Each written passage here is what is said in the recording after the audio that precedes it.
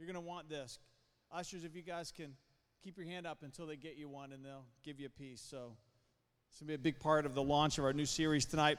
So speaking of Scrabble, come on, we'd like to give something away every week at the City Life Church. So who here does not have a Scrabble game?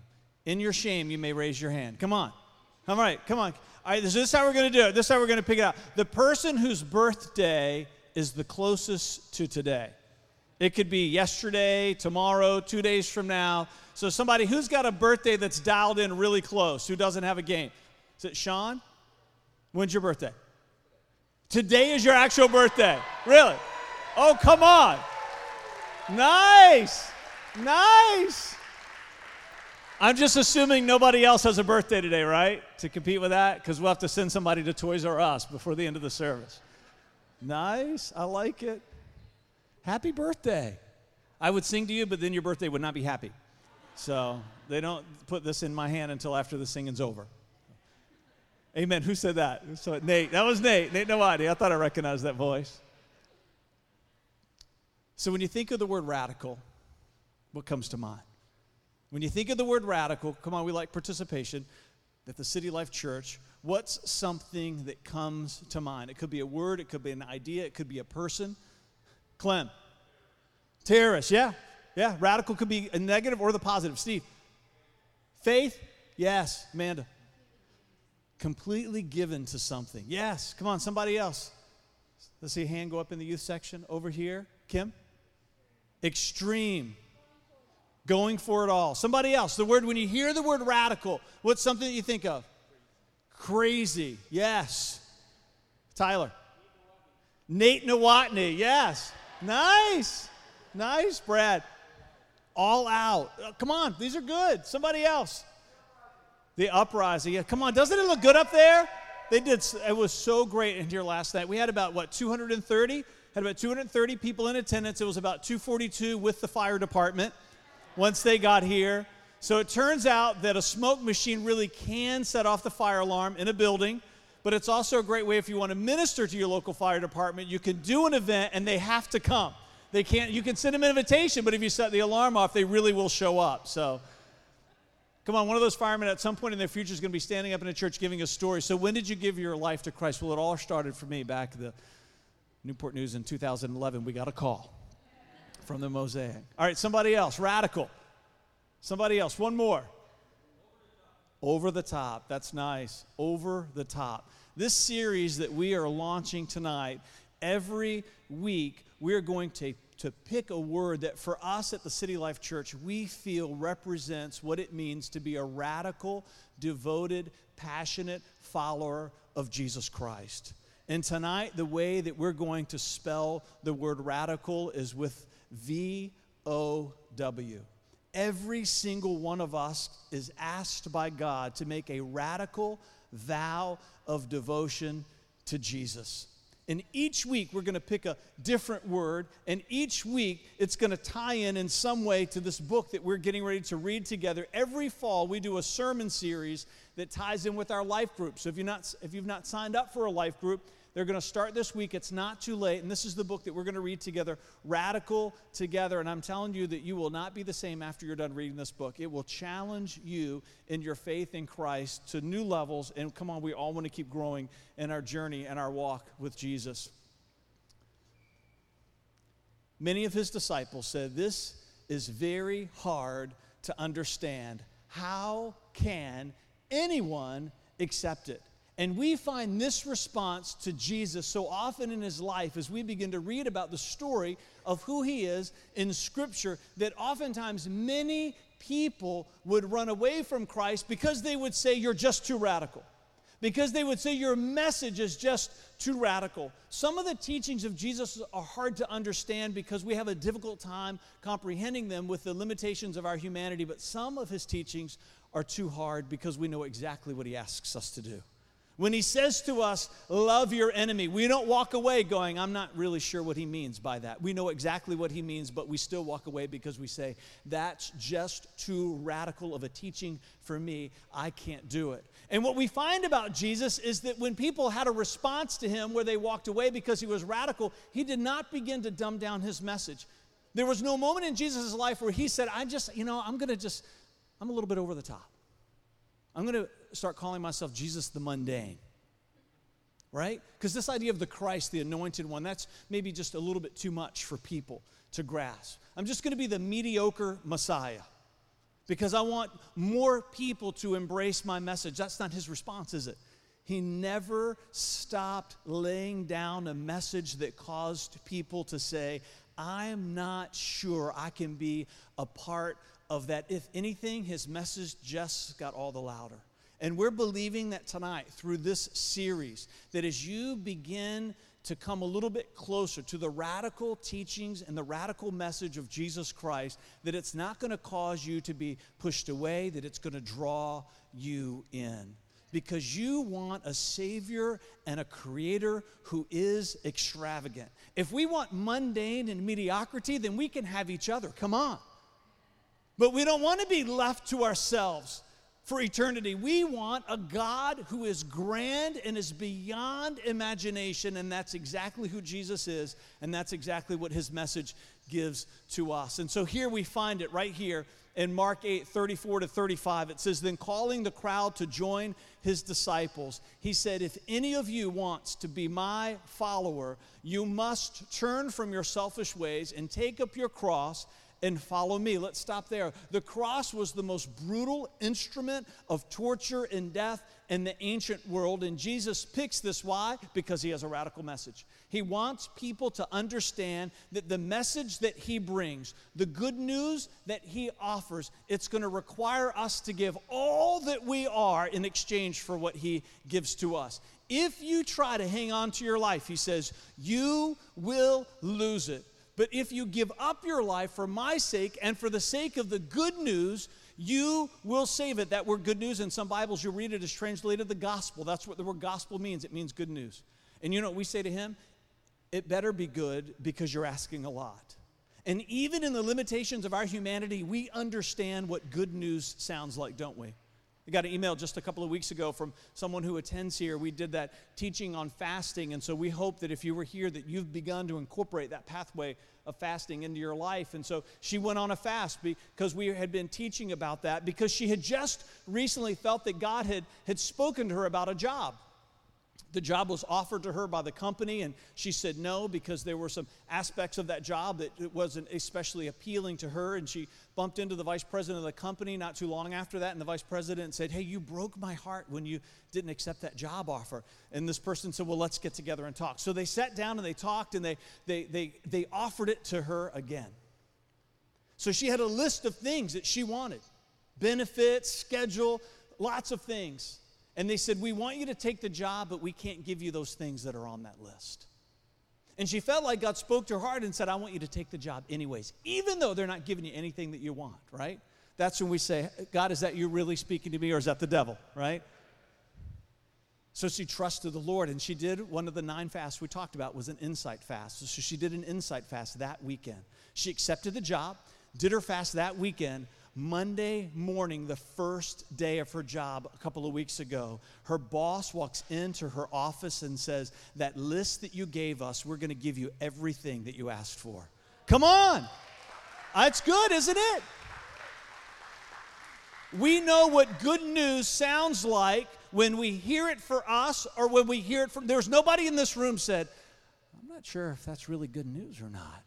Right? Everybody's going, come on, that's great. When I was in elementary school, I was riding on the bus. We're going on a field trip. Sherry Jeter was just a few seats in front of me. Yep. So I sent Sherry Jeter a note. Will you go with me? That was the word back when I was growing up, right? Back in the days of the dinosaurs. Anybody grew up in an era where it was, will you go with me? You went with somebody, right? And your parents would always make the joke, where are you going, right? So I sent the note. There's always 3 boxes on a note like that. The first one is what? And that box is really what? Big. And then the next box is, and we make that one, we make it hard for them to put any type of marking in that box. And then the third box is what? Which is really the same as which box? Yes, it is. It's the same as no. It is. We put that box on there so that when our buddies ask us, what did she say, we can say, oh, she said maybe. She said maybe. But we all know, on the street, that means no. On the street, in elementary school. That's how we roll. So she has the note for an inordinate amount of time, which is not good. Yeah. Because if you're going to hold the note for a long time, you're not choosing between yes and no, you're choosing between no and maybe. You're making a decision about whether or not I'm going to just tell them like it is or whether or not I'm going to try to let them down easy.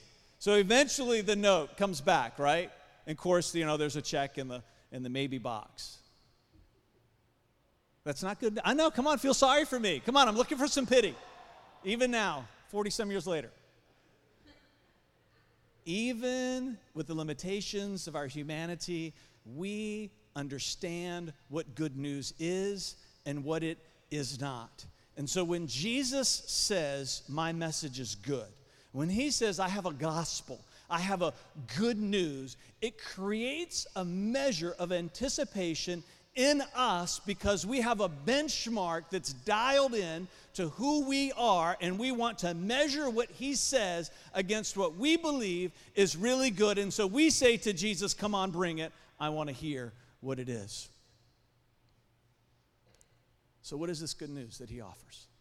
What is this message that in hearing it, I am willing to make such a radical vow of devotion to him? Because part of what makes it radical is what he asks of us. It's what we just read in those verses.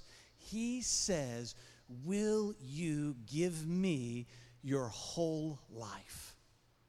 Will you set aside everything that you are and let me lead you fully and completely? Come on, that is a radical vow that he asks. All right, you ready? I'm going to give you the first, what I believe Jesus leads with every time he brings his message. Every time I believe that Jesus says, I've got good news, this is right at the front. Are you ready to hear what it is? Come on, because it's like a political leader when they're in a debate. There's a lot of those happening. They get a chance for an opening statement. They know they've got to bring it in that initial moment. It's the same with Jesus. He knows when someone's trying to, what is this message about? He leads with this because he wants you to know this is how good it's going to be. Are you ready? All right. You're going to die. I know. It's not what you were expecting. Anybody here expecting that to pop up on the screen? If you are, we're going to go get another Scrabble board. We're not going to play Scrabble with you because that would be scary because you would always win if you can anticipate all those words. Come on, you're going to die.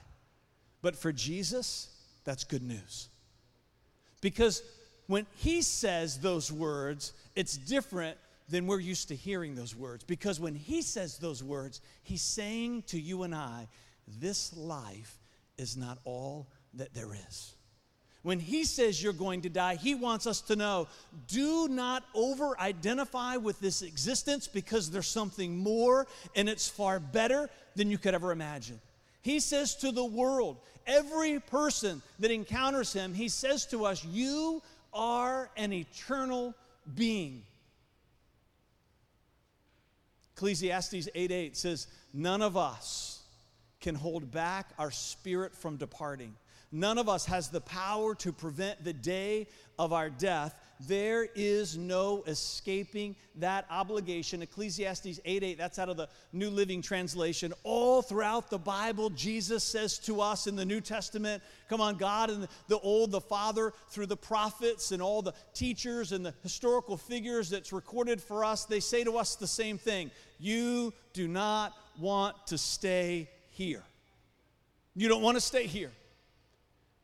All the people throughout history that have tried to find the fountain, right, if they drink from that water, that they'll have biologically, they'll live forever. Jesus says, hey, not only does that fountain not exist, but you don't want to find it even if it did, because this life is not what I have for you. From the beginning of time, God has set a divine plan into motion, and part of that plan for you and me is to begin here, but move on to something else. And oftentimes, if you've found yourself stuck in a moment of grief, it's because you've lost sight of the promise of tomorrow. It's because you've lost sight of this great truth that is the beginning of Jesus' good news, that you were meant to die. I like to call this life awake in the womb. It's just the beginning of the existence that you were really born to have. You do not want to stay here. Ecclesiastes chapter 12, verse 7 says, "Then the dust will return to the earth as it was, and the spirit will return to God who gave it." Your consciousness will never cease. There is a part of you, the Bible could not be more clear, that you are an eternal being. You're not like anything else in this creation. In the book of Genesis, in the first chapter, come on, the Father, the Son, and the Holy Spirit, what do they say to each other? Let's make man in what? In our image. Let's put within them eternity. Nothing else of this world is going to continue on forever except the people who are in it. The favorite place that you love to go for vacation, we love to vacation in the Outer Banks. I proposed to Vanessa there. Come on, we're going to celebrate 15 years in May. Every time we go back to the Outer Banks, every time, even though that gazebo I proposed to her on was washed out by some hurricane years ago. That's okay, though. That's like there's no going back, right? It's like the explorer that burned the ships when they got to the shore. There's no going back. We're in this thing forever. It just keeps getting better every year. Come on, take notes, guys. See, that's how you get points. Just as a side note, guys, if you're new in your relationship, your points clock, it restarts every day. You need to know that if you're new in your marriage. For us and our world, it accrues, right? We carry a balance. It's all about debits and credits, but we think that you do not have a balance with your wife. Every day that you wake up, bam, goose egg. I don't care how good your points are throughout the day, it starts over at 0 tomorrow. All right, isn't that right? Am I right? All right, come on. That's not part of the good news of the message of the gospel of Jesus Christ. You are eternal, and you don't want to stay here. Mark 12, 18 through 27. If you've got your Bible, you can turn there. We're going to read in this one a little bit. Mark chapter 12, verse 18. It says, "Some Sadducees, they were of a religious order in Jesus' day, who say there is no resurrection," they didn't believe that we were eternal, "came to him and questioned him, 'Teacher, Moses wrote to us that if a man's brother dies and leaves his wife behind and leaves no child, his brother should take the wife and produce offspring for his brother.'" And that's assuming in the Mosaic law the brother had to be unmarried. There were 7 brothers. The first took a wife, and dying left no offspring. The second also took her, and he died, leaving no offspring. And the third likewise. Listen to this. The 7 also left no offspring. Last of all, the woman died. Of course she did. She was married to the same guys from the same family. Come on, that was a joke. It says, "In the resurrection, when they rise, whose wife will she be, since the 7 had married her?" And Jesus told them, "Have you ever seen the show Sister Wives?" No, I'm just kidding. He didn't say that. But he could have, because what he would have said is, hey, it doesn't work here, and it's not going to work in heaven either. Jesus told them, "Are you not deceived because you don't know the Scriptures or the power of God? For when they rise from the dead, they neither marry nor are given in marriage, but are like angels in heaven. Now concerning the dead being raised," listen to what he says, "haven't you read in the book of Moses, in the passage about the burning bush, how God spoke to him, 'I am the God of Abraham and the God of Isaac and the God of Jacob. He is not the God of the dead, but of the living, and you are badly deceived.'" He's telling us a couple of things there. One is, don't be confused. You are not meant to stay here. And if you begin to try to imagine what waits for you by ascribing your earthly existence to your eternal existence, you're going to be confused forever, because heaven and this existence are not the same. And even if God could come and speak everything, if he had enough time in eternity, in this temporal world, to come and reveal to you everything that heaven has to offer you, as we're going to see in just a few minutes, we would not even begin to understand the magnificence of what awaits us. His message to us is clear. You're eternal, and you do not want to stay in this place. Listen to this. This is in 1 Corinthians 13, 9 through 11. This is a paraphrase that I wrote. If you took a 70-year-old person's life story, traveled back in time, tried to tell that person on the day that they are born in their infancy, they could not possibly understand. Come on, they don't even realize their hand belongs to them, right? They're just continually hitting themselves, and they're going, who's doing that? Who's doing that? They don't even know it's themselves. It's wonderful, isn't it? Babies are hilarious. So can you imagine traveling back in time? Maybe you've walked with this person their whole life, childhood friends. You know their whole life story. Can you imagine traveling back in time and going to that person in their infancy, in the hospital, holding them and trying to tell them everything that their life is going to be about? They know nothing of what you're saying. They do not have the capacity to comprehend. And Paul here in this incredible chapter, there's so much to this chapter that's wonderful, but this is part of it. It's often overlooked because it's also the great love chapter, right? He says, if you take a child and compare it to who they are going to be as an adult, the change that takes place, how do you even measure that much change? It's absolutely profound. He says to you and I, that's just a glimpse of the change that you and I are going to experience when we move from this life to the next. If I brought Derek, is Derek in here? Or is he helping out? There he is. Come on, raise your hand, Derek. He's my oldest son. If I brought him up here and stood him next to me, you could get a glimpse of what I looked like, right, when I was that age. After hearing the sermon and he's looking at me and he knows that this is what's waiting for him, he's thinking, I'm glad I'm not supposed to belong here, right? Get a glimpse of who you are now and what waits for you in eternity. I'm telling you, you cannot even begin to comprehend the wonder and the magnificence of the transformation that awaits you. You do not want to hold on to this because God wants to give you something that's unimaginably better. You don't want to stay here. Number two, this is the second part of his great message. You are not yet fully born.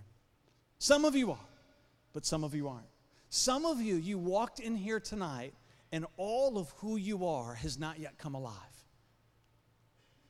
Every one of us has a day that represents our birth. That's why we're here. But there's another day at some point in our life that represents a second birth. Every single one of us is going to die, but not all of us here tonight has yet to be fully born. In John chapter 3, beginning in verse 1, if you've got your Bibles, you can flip over there. If you're still in Mark, you can just take a right turn in your Bible and you're going to get there. You can stop at the 3rd chapter, and beginning in verse 1, it says, there was a man of the Pharisees. This was the other religious order. There were the Sadducees and the Pharisees, named Nicodemus, a ruler of the Jews. And this man came to him at night and said, Rabbi, we know that you have come from God as a teacher, for no one can perform these signs you do unless God were with him. And Jesus replied, I assure you. Now this is an important statement, this idea, I assure you, because in some Bibles it says, verily, verily, I say unto you, or maybe in your Bible it says, truly, truly. And that traces its origins back to a name of God in the Old Testament. One of God's names is the great Aman-El, which means he's the faithful God. And so when Jesus says here, Aman, Aman, in the Aramaic, it's a transliteration because the word doesn't exactly translate from Hebrew to Aramaic. He says, Aman, Aman. He's saying, the same trust that you put in God, you can trust me because I'm him. When he starts with these words 2,000 years ago to these people, Jesus is making a declaration of his divinity. And interestingly enough, that's the word that gives us amen. We say amen after we pray, not to let people know that we're finished and they can start eating. Come on. We say amen when we're done praying because it means aman. It means that we say at the end of our prayer, God, I believe that you are the great Aman-El, and I trust these needs to you because you are divine and I am not. Come on. Amen. I assure you, Aman, Aman, he says, unless someone is born again, he cannot see the kingdom of God. But how can anyone be born when he is old? Nicodemus asked him. Can he enter his mother's womb a second time and be born? Jesus answered, I assure you, unless someone is born of water, that's your physical birth, and of the Spirit, that's your spiritual birth, he cannot enter the kingdom of God. Whatever is born of the flesh is flesh, and whatever is born of the Spirit is spirit. Some of you here tonight, you're not yet fully born. You have a physical life, but your God life has yet to take its first spiritual breath. And that's the beauty and the wonder of the gospel message as it keeps moving forward in Jesus' teachings. And we find him here laying it out for Nicodemus. He wants Nicodemus to understand that he was not meant to remain in this world, that one day he's going to die. But before he dies, there is something that is supposed to happen to him, something that's happened to me, something that's happened to many of you, but something that maybe hasn't happened to all of you, that your God life has taken its first spiritual breath. Listen in John 14, verses 15 to 17. Jesus says this, if you love me, keep my commandments, and I will pray to the Father, and he will give you another helper, that he may abide with you forever. The Spirit of truth, he's talking about your God life, whom the world cannot receive, because it neither sees him nor knows him, but you know him, for he dwells with you and will be where? In you. There's the Father, there's the Son, and then there's the Holy Spirit. The Spirit of God wants to live inside of you. I remember reading those verses when I was 23 years old for the very first time. In the same chapter, in John 14, there's a moment where Jesus says, and at that day you shall know that I am in my Father, you in me, and I in you. And this light just went off deep in my heart. God wants to live inside of me. I do not want to stay in this world. And before I go, I wanted that life to come alive in my heart. Listen to this. This is in John 3, 7 through 8. Do not be amazed that I told you that you must be born again. The wind blows where it pleases, and you hear its sound, but you don't know where it comes from or where it is going. So it is with everyone who is born of the Spirit. What's he teaching Nicodemus here? He's teaching Nicodemus that when it comes to biblical truth, when it comes to eternal principles, when it comes to teachings of the Bible, that we understand them first with our heart before we can comprehend them with our minds. Oftentimes in life, if we follow our emotions, we can get into trouble. But when it comes to our relationship with God, I'm telling you, the Bible uses the word faith to help us to understand this. Oftentimes, we have to follow our heart first, and our understanding has to play catch up. And he's trying to help Nicodemus understand this because he knows that Nicodemus is sitting there listening to all these things, maybe like you're listening to me share some of these things, and you're thinking to yourself, I'm having a hard time comprehending what you're talking about. But Fred, deep inside of my heart, the words that you're saying, I feel their truth, and I want everything that Jesus has to offer me.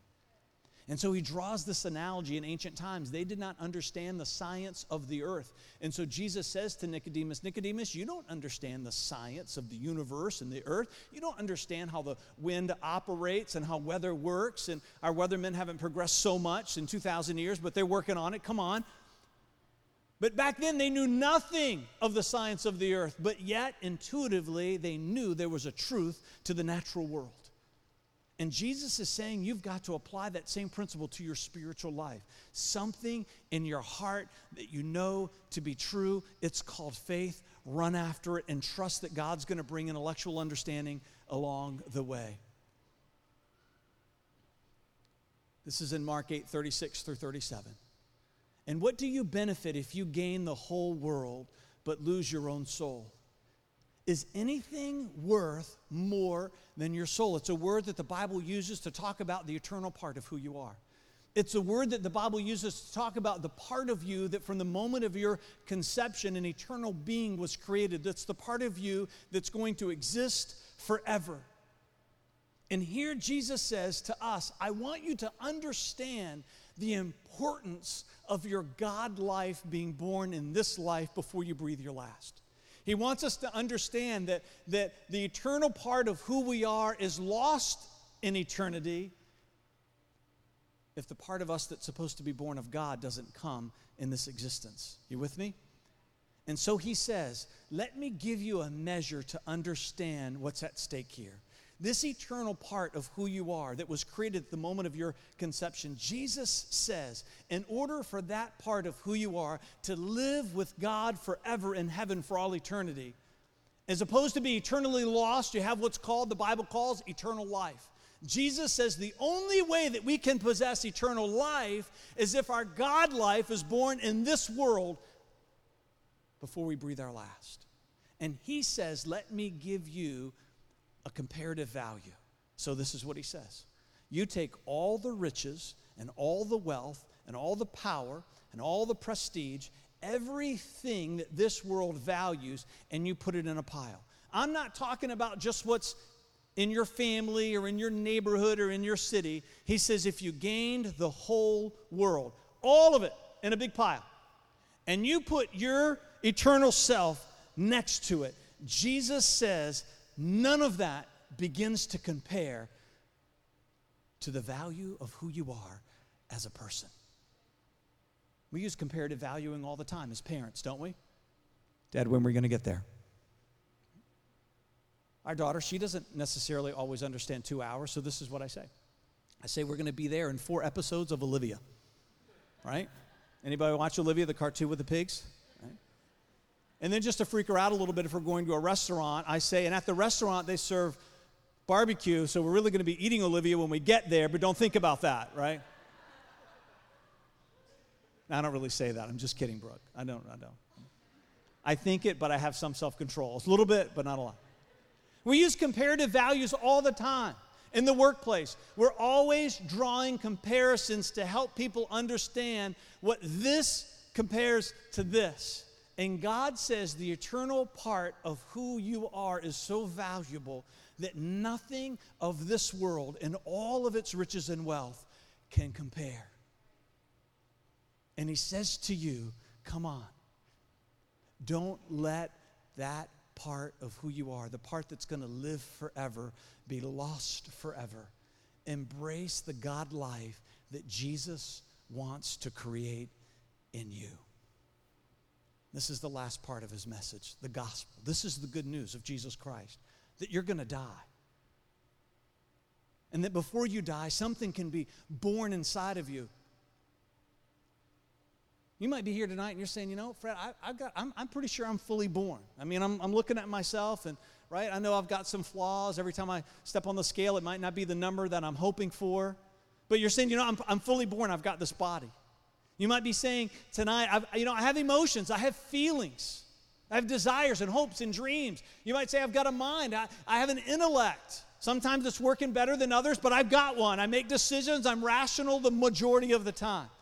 I think I'm fully born. You're fully physically born, but all of those parts of who you are, which I would say are the lesser parts of who you are, God gave to you for one reason and one reason alone, so this second birth could happen.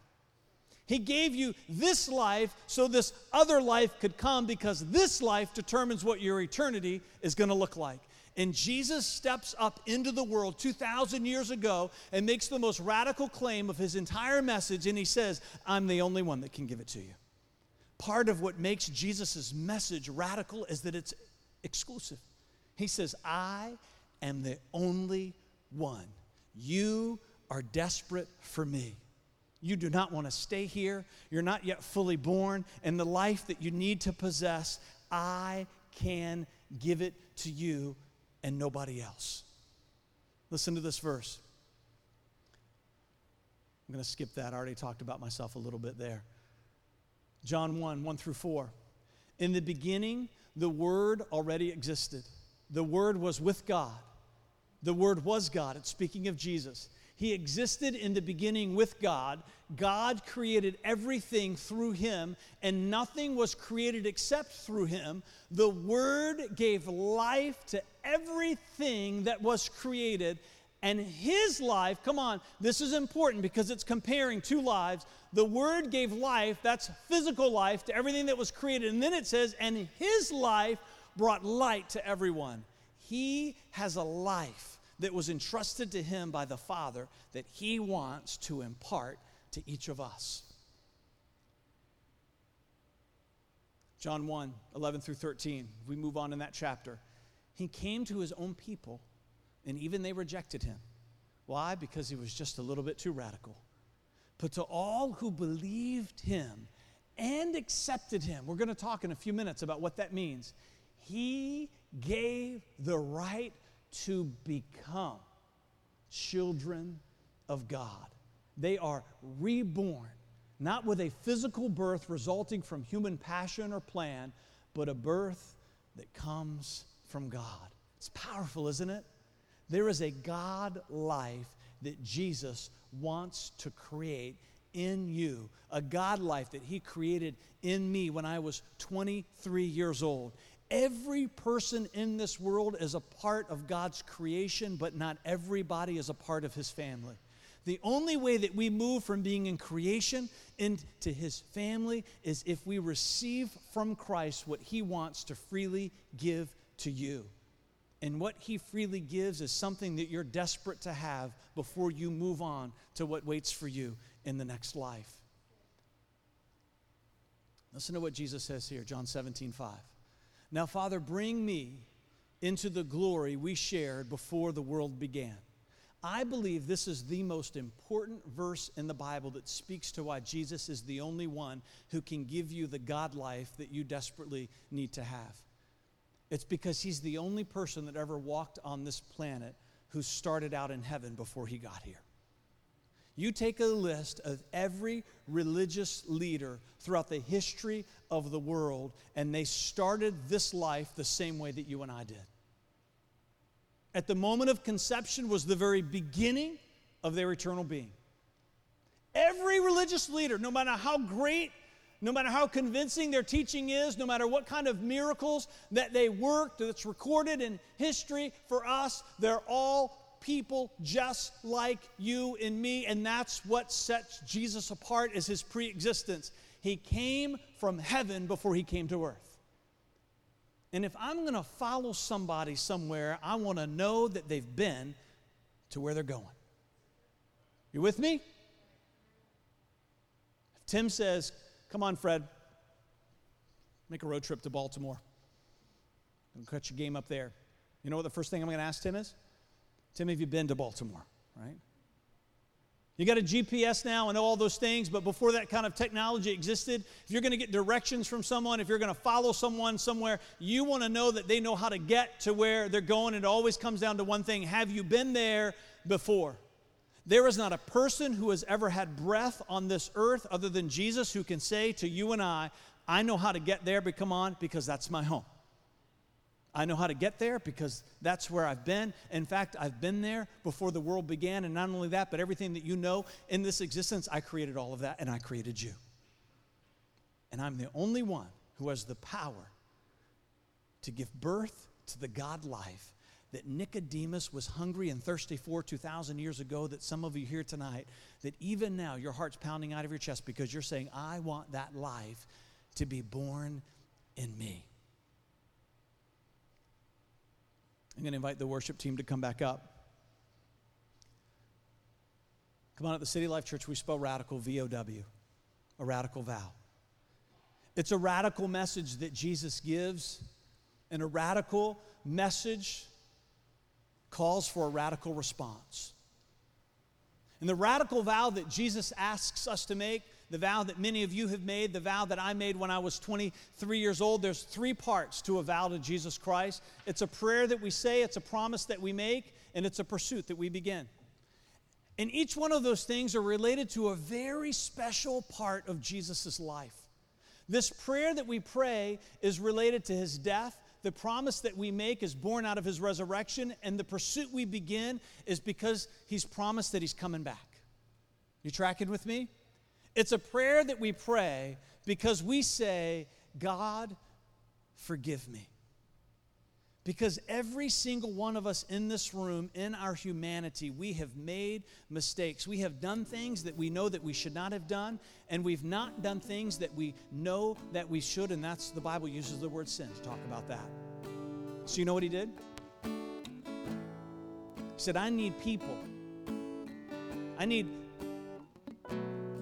that which I've created to be able to become my children. I want them to become a part of my family. But they deserve a punishment. They don't deserve what I've given to them. You know what Jesus says? Jesus says, I'm going to take care of that for you. So he came and he died on a cross to pay the debt that we owed. It's why a vow of devotion always begins with a prayer that says, God, forgive me. Forgive me for everything that I've done and not done. Forgive me for holding you at arm's length. Forgive me for turning my back on you. Forgive me, God. I do not deserve the life that you want to pour out upon me. It's a prayer that I prayed at 23. It's a prayer that many of you have prayed at different parts in your life. For some of you, it's a prayer that you need to pray tonight. That you have never stood before the creator of the universe and said you're sorry. And I know that's a risky thing because sometimes we say sorry to people in this world and we don't know what the answer is going to be, but it's never that way with God. The answer that he gives to you is, come on, he says, I've already forgotten those things. You come, he says. We say a prayer and then we make a promise. It's born out of his resurrection because Jesus raised himself from the dead. And somebody who demonstrates that kind of power, somebody who was able to say the things that Jesus said and was able to back it up with everything that he did. See, it's risky with people again, isn't it? Because sometimes people overpromise, sometimes people overcommit, but that's impossible for Jesus. He cannot overcommit because his power knows no bounds. So he raised himself from the dead to demonstrate for us, I can do everything that I'm telling you I can do. I can do it. It's amazing, isn't it? That God in his divinity and his sovereignty would choose to humble himself to prove himself to you and I. He could have just said, you're going to do it because I said so. Not that his parents, we would ever say that. Come on, he said, you know what? I want to show them that they can trust me. So this promise that we make is a promise where we say, Jesus, I'm going to let you lead me in a way that I've never let anybody lead me before. I want you to be the boss of my life. I want to submit myself to you in a way that maybe I have never to anybody else, ever. Where I'm going to say, Jesus, when you say something to me, my answer to you will always be, yes, Lord, even if I don't understand it. It means that we're all in. The Bible uses words like surrender. It's part of what makes this message radical, isn't it? He says to you and I, you've got to give me all that you are. It's where we started tonight. It's why we're coming back to it right now. It's a promise that we make. When I was 23, I was riding in a 1984 Honda Prelude down Burnham Avenue in Richmond, Virginia. And I said, I don't understand everything that this means, but Jesus, I believe that you're the Son of the living God, that you died for my sins. Forgive me for everything that I've done, and I give my life to you for the first time in my life. I gave all of who I am to him. And then it's a pursuit that we begin. We walk away from that moment. You see, a vow of devotion has a very distinct moment in time that never ends. A vow of devotion to Jesus Christ has a very distinct moment in time that never stops. We begin the pursuit and the adventure of a lifetime. That God created you for a divine purpose, that he's put giftings and talents in you that he wants to unleash in this world. There's work that you're supposed to do. There's people that you're supposed to encourage. There's lives that you're supposed to change, not because of who you are, because you can never do that in your humanity, but because of the God life that's going to be born inside of you. And so we begin a pursuit. We begin to run after this life that God has created us to live. We stand in the midst of his creation and say, I am not supposed to be here. But while I'm here, I'm going to stand in a place of humbling myself and asking forgiveness from the God who created me. And I'm going to make a promise to his Son, Jesus Christ, a vow of devotion that says, I'm going to give you all that I am. And in that moment, something supernatural takes place. He puts his Spirit inside of you. God comes alive. your God life is born, and you take your first spiritual breath. Do you think that it's an accident that the moment a child is born, the very first thing they do is they take a breath? You think that that's just science kind of having its way with humanity? Come on. That's God putting a marker in this world saying, just as you see that, something just like that is supposed to happen to you at some other point, taking your first spiritual breath. And the only way that that God life can be created in you is if Jesus puts it there. And the only way that Jesus is going to put it there is if you step into a moment where you make a vow to Him.